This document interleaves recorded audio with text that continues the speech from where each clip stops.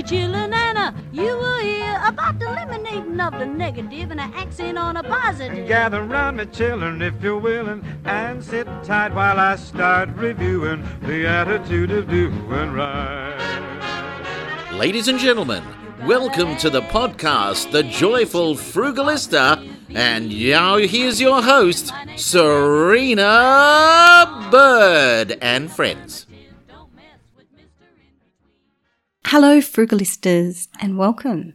Today, I have a special guest. Welcome, Kate Crowhurst. Thank you very much for having me. This is lovely. Thank you for being here. Kate is a financial literacy educator. I met her in Canberra last year, and of course, Canberra is quite a small place, and there aren't that many money creators or people who work in the personal finance space. So I was especially keen to connect with her. She blogs at Money Bites, which is the name of her website. And previously she worked as a high school teacher where she published books on literacy skills. And through that, she noticed that financial literacy was not included. Later, she studied and researched financial literacy education at the University of Melbourne and then the University of Cambridge. Sounds very posh. I'm sure we'll talk about that. She then worked on Australia's National Financial Literacy Program and was listed on the Forbes 30 Under 30 list in 2018 for her work on that. It's a great honour to have you here, Kate. Thank you very much. I'm really looking forward to this. So am I. So let's talk about financial literacy. Why is financial literacy such a big problem and an issue in Australia? I think it's just something that's not explicitly taught and it's not equally accessible to all. So what prompted me is I certainly wasn't given a background in financial literacy. I grew up in the Middle East rather than Australia. But when I got here for university, it wasn't something that was addressed. So when I got my first paycheck, one of my first memories is seeing someone called pay-a-y-g, pay-as-you-go tax. I now know what that is. But I was looking at it and just going, why are they taking my money? What is this super thing? No one's asked me my permission for this. And it was really interesting because no one has that explicit conversation with you around tax, super, managing your paycheck, and what you should know before you get into hot water. So what I was seeing is, particularly I was teaching in a low socioeconomic suburb of Australia, and I was seeing a lot of parents either struggling with debt and just noticed that I know it was something, and I know money was something that perhaps was discussed in terms that there isn't enough, but it wasn't something we were teaching students about. Well, how can you manage it? How can you grow your income?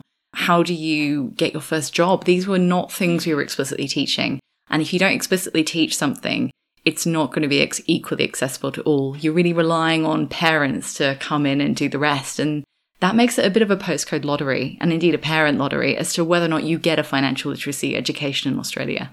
Yeah, I agree with you there. I think growing up, my mum was a business owner, a very successful one. She was also a very successful property investor. So we had a lot of discussions around the dinner table about negotiating for property, for real estate, about income from her business, all these types of things. But not everyone has those kinds of conversations, do they?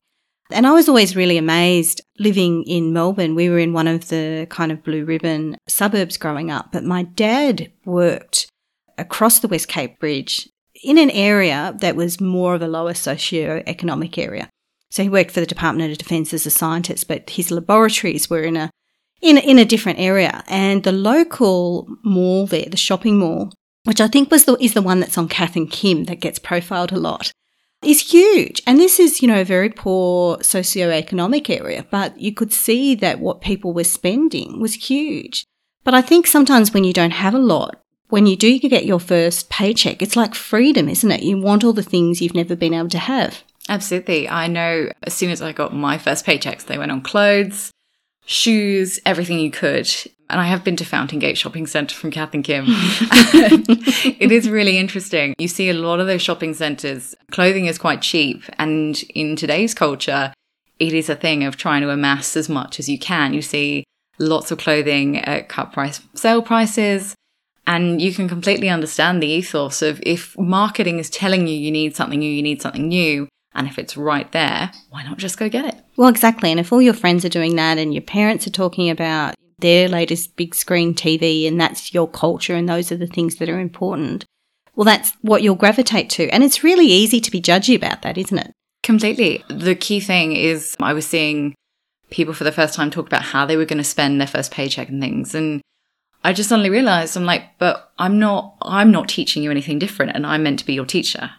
And I'm meant to see you for a lot of subjects. And yet I know at no point are we teaching you what you could be doing instead. It really highlighted for me, if it's not happening in my school, it's probably not happening in other schools. And I know a lot of people go, oh, it's in the curriculum. It's a few lines in different parts of the national curriculum. The national curriculum is then interpreted differently by every state and territory who do their own version. And then it relies on a teacher and a school to pick that up and make it a reality. And indeed, there's so much often stuffed in there because lobbyists really lobby to have their input in that curriculum document, that often it doesn't end up being taught. And you can kind of see it as a production process from being in the Department of Education, getting done right through to what happens in the classroom. But it's really, the impact stage is what that teacher decides to take something and interpret it as. So for me, I just saw that there was so much variation in there that it wasn't something we could currently guarantee. And that really motivated me to do something about it. That's, very interesting. My children's school is quite focused on this, and their grade 5s and 6s have an entrepreneurial scheme where they have a marketplace every year. And there's one teacher in particular who's very keen on these things. But I can see it is very teacher driven, isn't it? Absolutely. And I used to be a teacher. I'm so never going to judge teachers. It can often be a really thankless job. I think my perspective is I could see that it wasn't being taught. I knew that I did other things like financial literacy books by making things that didn't exist because I knew they were needed. And from a similar perspective, I wanted to really study and understand financial literacy so that I could do something similar and provide what was needed so the teachers could get on and do their job. A lot of the time, I think we expect them to do everything. And my perspective was, I think we need to create more resources and more tools or programs that they can pick up and use rather than having to reinvent the wheel every time with what they do. What are some key things that teachers can do to help their kids in the classroom? I think even discussing money as a concept. When it came to my experience, we didn't discuss it until we got to year 9 and 10 and we did economics. It's a little bit in there when you get to history, but really looking through and emphasizing what's there. And not being afraid to get external expertise in as well. There's a lot of people who run programs, whether or not it's about literacy, whether or not it's about social skills, not being afraid to get people in and get them to do some of that explicit teaching as well. I know school banking is something else. That is such a controversial topic. That is such a controversial topic. So let's talk about school banking there. Let's go right into the controversial topic right there. It's such a loaded one because I think Dolomites really set it off. Dolomites is the Commonwealth Bank program whereby they go into schools and as a result, many people pick up a Commonwealth Bank account and they keep that throughout their life. And I think so for Commonwealth, it's big money, big business. They don't charge for those workshops, but they end up making the money back because you get customers who, I think a lot of us are quite lazy and we don't really think about our bank accounts that often. If it works and it's not broken, we don't need to fix it. And that kind of attitude, which is understandable because life often takes precedence, means that if the Commonwealth Bank gets you at a young age, they've got you for a large portion of your life. And there are other banks going into schools for similar reasons. Some of them use consultancies to run their programs. So I think it's about looking at that and going, yes, there's a market for school banking, but I'm not quite sure if we should be marketing banks to kids at the age of 10. And at the very least, tell them what's out there and let them know here are all the available options. Then make your choice and maybe don't be loyal to a bank because they're certainly not going to be loyal to you as a customer. And younger than 10, really. My eldest, he had a school banking program account, once again, the Dolomites account. I think he started that in grade 1 or it might have been earlier in kindergarten. And it was a school mum who was doing it, really. There was no real pressure, but she would take the contributions for the passbook and she would take them into the bank. And I had no idea till much later that a lot of schools were given a contribution by the bank to be part of this program, that in fact they were being paid to be part of this program. I don't see that any irreparable damage has been done to my kids. They've since changed schools. They no longer have access to that program. And I do wonder that if you don't have a banking assistant, what is there in that gap? Because at the moment they're not learning about compound interest. Absolutely. I think at this point, there really wasn't anything. A lot of principals say no to school banking for that reason. They go, morally, don't know if this is a good idea to be part of. And there really isn't anything to fill that gap. So we're working on an independent program at the moment. Being a teacher, my intention was always to get back into school classrooms, because I think if it's there, it's like an itch. If you love teaching people, particularly I was high school, that really doesn't go away. We're working on an independent program that could be online, so it could be accessible from anywhere in Australia, but something to really fill that gap, because I believe that teachers aren't financial literacy experts, and they shouldn't be. Teachers train, particularly high school, primary are general, but high school train in really specific subjects. And I think we're already asking them to do a lot. Really, what I'm working on is trying to create a program that fills that gap for teachers, so that you can get on Teacher English or History, and there'll be something in that place for a student to access at any point. And particularly online, because we know a lot of students are having to study from home right now. That's been something that a lot of students have had to do in regional areas as well. If you don't have access to a school, or if you need to be homeschooled for whatever reason, the intention of putting it online is really driving home that message of financial literacy is a core life skill. It must be equitably accessible to everyone. Especially too, because there's so many different voices out there now. Like I'm thinking back to my childhood where things were still largely cash-based. There were a couple of banks in the main town. Nothing was online. I mean, the internet wasn't even around. But now you've got so many complexities, so many different credit cards, so many different online ways of managing your money, so many different streaming services. I feel like almost every week I have to make financial decisions about things that have crept up on me, trials that I've experimented with and forgotten to cancel, comparing different online deals, avoiding overseas transaction fees. There are so many complex areas, and if you're not taught about this, you just wouldn't notice, I don't think. No, absolutely. And I feel like I'm still a young person, but I've seen people younger than me coming into those markets, particularly grappling with things like Afterpay for the first time, or get it now and pay later services. Klarna's also entering the Australian market. And I think they're being marketed in a certain way that maybe doesn't match the reality. People are kind of seeing it as a form of free money, because you get the thing, you'll worry about it later. So long as you've got a job, you'll be fine. I think we don't really plan for emergencies like COVID, where you could lose your job. It could be something where unless you have an emergency fund, how are you going to pay for those things you've bought? And I think unless people are explicitly taught that before they use those services, they can end up getting into a lot of trouble. There was a really interesting Mamma Mia article recently about someone who had got stuck into buy now, pay it later services, and they would be the ones to defend those services and defend their behaviour when people criticised them. But then they reflected on the fact that they got stuck. They were in the cycle of constantly getting new things and then having to pay them off later. And it builds a bit like a mountain. You mentioned compound interest earlier. I see compound interest as like a snowball at the top of the hill. You push it, and as it goes down, it collects more and more. And I think that pressure is really felt by people who can jump into those services and then are dealing with the consequences later, because those fees, the more you buy, they just build and build and build. Yeah, exactly. And when you're young, there's so much optimism too. Through my education, I guess, through the school system, I had this sense of optimism that I'm going to graduate, I'm going to get this fabulous job, I'm going to end up going to be a CEO, I'm going to be an ambassador. The sky's the limit. And the reality is that it is actually a lot harder to get to the top. Even if you do get very good grades at school, like I did, and at university, like I did, it is still really, really hard to earn those kind of big incomes. And it's not the reality for everyone. And then, of course, we've had 29 years of good, positive economic growth up until this year. Absolutely. So I graduated from university in the global financial crisis.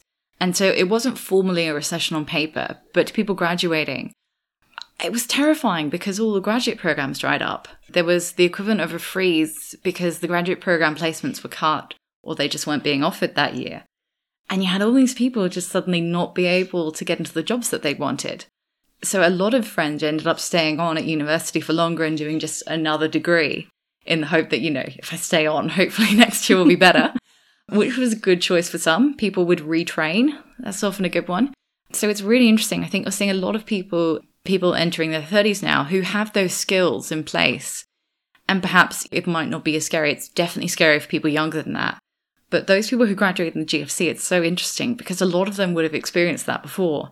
I think hopefully we're going to be a bit more resilient with this one. I hope so, although I did still see a lot of optimism. I mean, I know no one could have predicted the pandemic. Some people who follow climate change closely might have been able to predict the bushfires. Certainly we've been in drought for a long time and there were indicators. But we had been talking for about a year about how the global economy was not good and hints from the Reserve Bank and others that we ought to prepare for tough economic times.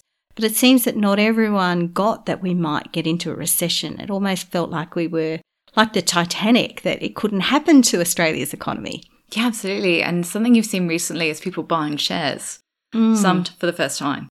And I love that they're buying shares, but maybe it's something to bear in mind that the economy, if you're seeing the Treasurer warn about going into a recession, that's about to take a nosedive.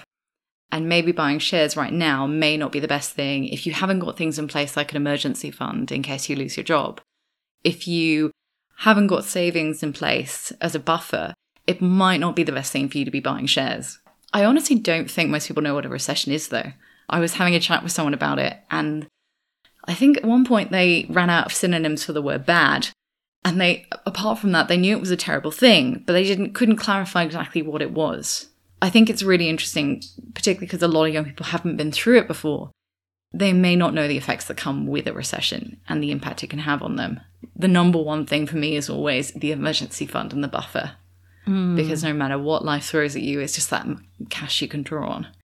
Yeah, I agree. A lot of people don't understand. And of course, the technical definition, as you know, is 2 consecutive quarters of negative growth.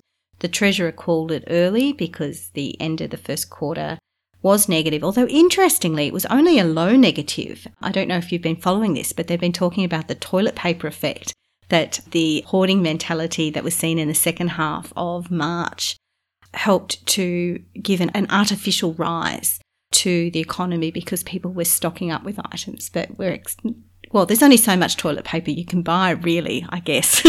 I really wish I bought shares in Kleenex.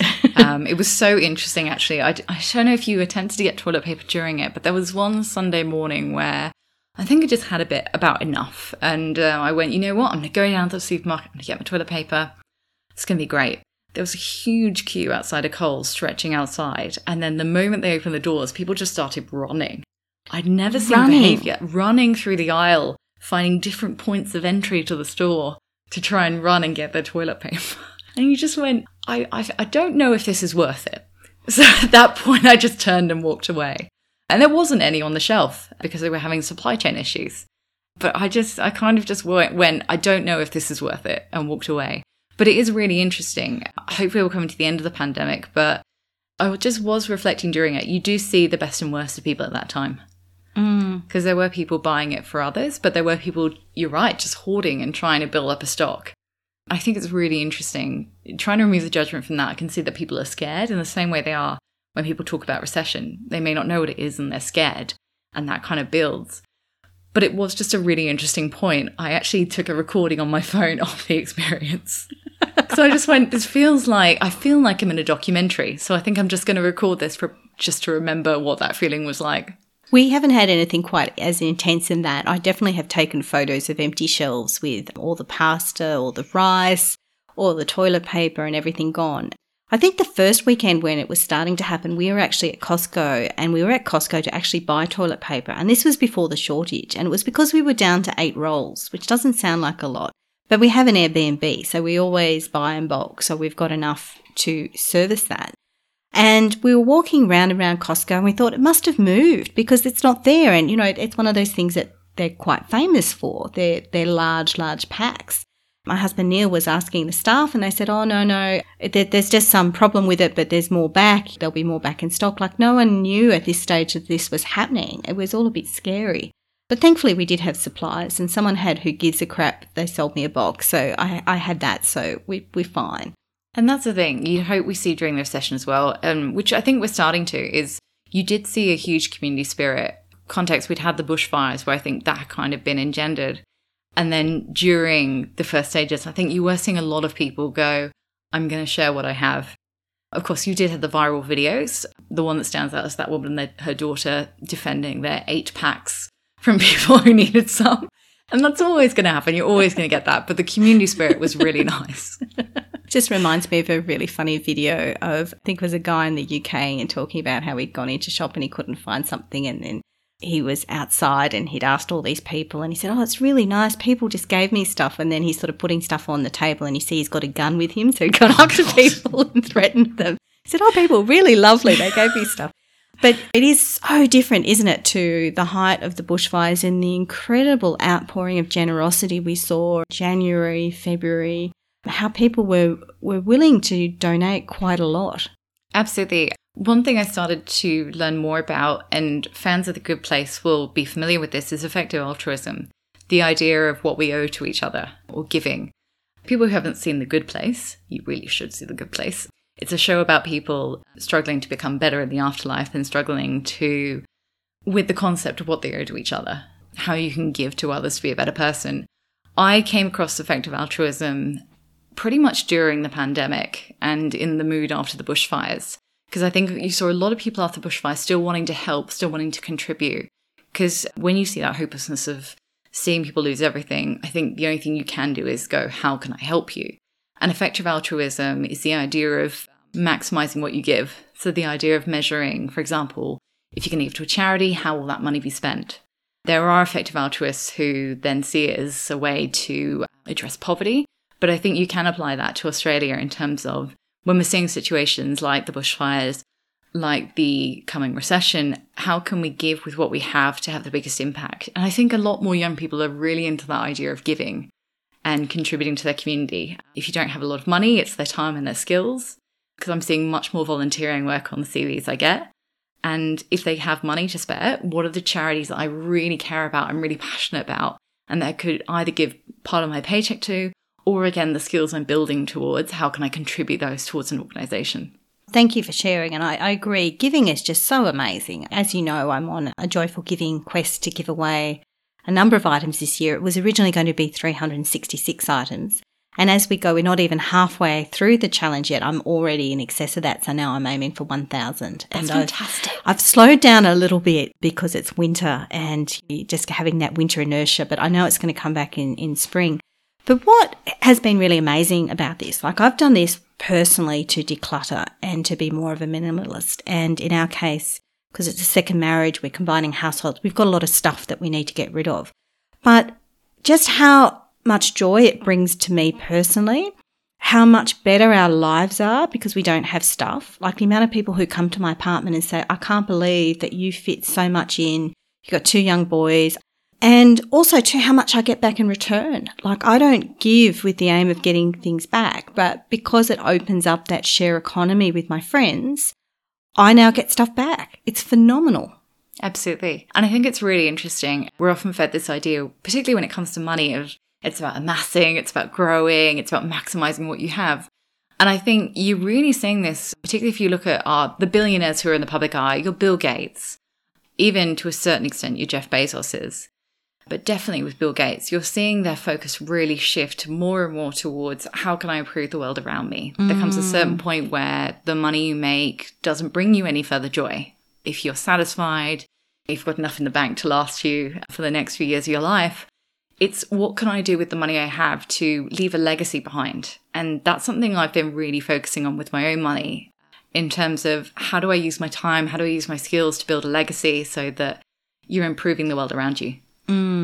I think that's really important. I'm not quite at that stage where I am a multi-billionaire who can lead a huge kind of fund. But there is that question too about do you wait? Like Warren Buffett was criticised for a number of years because he didn't contribute. But of course now he's a major philanthropist along with his friend Bill Gates. And there are a number of companies, particularly in Australia, who are taking that pledge of donating at least 1% of all their earnings to profit. And this concept of giving a little bit within your means as you go, I think is really important. Absolutely. And I think you're seeing as well, there are particularly companies where I think they're seeing what's happening at the moment with our economy and they're needing to reach out and support small to medium enterprises. The majority of businesses in Australia are SMEs or small to medium enterprises. We do have our large organisations like Canva and other ones. I know, an amazing story. Oh, completely. Or Atlassian is the other one. You see their stories, they're doing fantastically. But what makes a real difference and I mention those two because they're starting to then look at how can they make it easier and how can they support other companies that are coming up behind them. So, because it is difficult to start a business in Australia. There's a lot of legislation that you have to be aware of before you do so. And I think it can be really hard, particularly for women, to get startup capital, which I understand you're looking at how to support female entrepreneurs. That's exactly right. The Joyful Business Club, which now has a Facebook group and a website, and it's in its early stage. At this stage in phase A, I'm looking at training and support for women business owners and entrepreneurs. But my grand plan is to set up a peer-to-peer lending network so that women and male champions can fund women's startups in an easier way. So yeah, you're exactly right. There is a real problem here. There's been this explosion actually in the growth of female entrepreneurs. I think between 35 and 38% of women are in business. You probably know the stats much better than I do. I should explain my day job is that. So I know you know this. And I'm anticipating that because of COVID, it's going to grow because so many more women than men have been disproportionately affected in terms of job loss. And just needing that flexibility when you've suddenly got kids at home and you sort of go, well, what am I doing? Like, how am I going to manage this long term? It brings everything into focus, I think. One thing I've noticed as well is much more collaboration between businesses. Even a few years ago, I was seeing it as how can you beat out your competition? And that's never been my ethos. It's how can you rise up your competition with you? And I think it's really important for female entrepreneurs to do that because often there is less money available. In terms of venture capital, when it comes to women, we look at their proportion of venture capital they get compared to male-owned businesses, and there is a huge disparity there. Huge. And I think it's important for, as we're going up, to go, and how do I leave that door open and put the ladder down so that I'm bringing more women to the table with me? So, yeah, it's huge. Startmate, I went to one of their women's breakfasts earlier this year, and they said that last year only 2.7% of their funding went towards female-led startups. So that is a huge, huge gap, especially when women are by and large the biggest consumers. So they often have ideas about what other consumers will like, and so they're really connected with that space. There's a huge part of the puzzle that you're missing, a huge area of creativity that you're missing when you're not funding these ideas. And if you look at entrepreneurship, if you have more females on your board, if you have more females on your company, you're looking at a much better performance through that diversity. If you're a venture capital firm and you're thinking about whether or not you should increase your proportion of female entrepreneurs, if you look at the example of entrepreneurship, there's a really clear business case to do so. Wow, I'm more inspired than I was before. Wanted to ask if you have a Frugalista tip to share. I do. This is for all my people like me who were really struggling with buying things, in that I was buying way too much. I didn't have a huge amount of money growing up, and when I was doing my first jobs in fast food, was enamored by the money that I got and just started to spend that on everything I could. I think it is really difficult because not only are you subject to advertising when you go to the shops, but if you're scrolling through your social media, like your Instagram or your Facebook, every third or fourth tile you look at is an ad. And if you've already looked at clothing, you can be sure you're getting clothing ads. For sure. Google is amazing like that. Oh, completely. They know exactly what I don't need to see. I was really struggling with buying, and I think, like all young women, your weekends can become caught up in buying and getting the latest thing, getting what you think you need. My frugalistic tip is to then sell what you're not wearing. So I have a very strict limit on my wardrobe. If I buy something, I have to sell something. I have a whole article on this on Money Bites of how specifically to get into selling your clothes. But I would really recommend that if you are struggling with the concept of buying too much and it's not making you happy, that you start going through your wardrobe Marie Kondo style and then selling what you are not wearing, and then putting a very strict limit in place around what's in your wardrobe. And when you buy something, you must sell something. And the really added benefit of this is you're much more likely to think before you buy because you know you've got to get rid of something. I can sense that hubby is going to want me to adopt some of this. I think I have way too many clothes. I love clothes. How can people find you and become connected with what you do? If you head to moneybites.com, we have a blog, we have a podcast that's coming out shortly. Our first series is on young Australian leaders talking about their money, because I know there's not a lot of young examples of young people having these conversations really regularly. There's a financial literacy hub there as well. All the free financial literacy resources across Australia in one place. And what we're working on through that website shortly will also be our Money Bites series for schools. Fabulous. And the Financial Literacy Hub is quite an extensive list. There's quite a few really, really good resources on there. It is. One thing I wanted to do is I was seeing a lot of the finance debate in Australia dominated by men. There's one example I can think of off the top of my head, who's the best-selling author for finance in Australia. And it's a great book, but there's also a lot of kick-ass books written by women. So I made a really conscious decision to feature those, one of which is The Joyful Frugalista. Well, thank you. So I actually came across that book before I met you, and I just thought, there are so many fantastic female finance writers in Australia. If I want to see more, I need to feature and I need to promote so that I bring more women to the table. And I think that's really important as an ethos. Well, thank you so much for doing that. We've been talking with Kate Crowhurst. You can catch her on Money Bites. She's given all her socials. Make sure to follow the Joyful Frugalista Facebook group for discussions on this and other topics. And as I mentioned, we have a new Facebook group, which is the Joyful Business Club. To launch that, I am doing a book reading of Think and Grow Rich, which is Napoleon Hill's classic. You don't actually have to read the book to join. It's quite old-fashioned in its language, and so I'm doing my best to summarise some of the key points and put it in a modern context. Thank you very much for joining us. Thank you for having me. Oh, listen to me, chillin' Anna. You've been listening to The Joyful Frugalista with Serena Bird. She actually likes everybody. And of course, sound has been by Neil Hadley. The attitude of doing right. You gotta accentuate the positive, eliminate the negative, latch on to the affirmative, don't mess with Mr. In Between.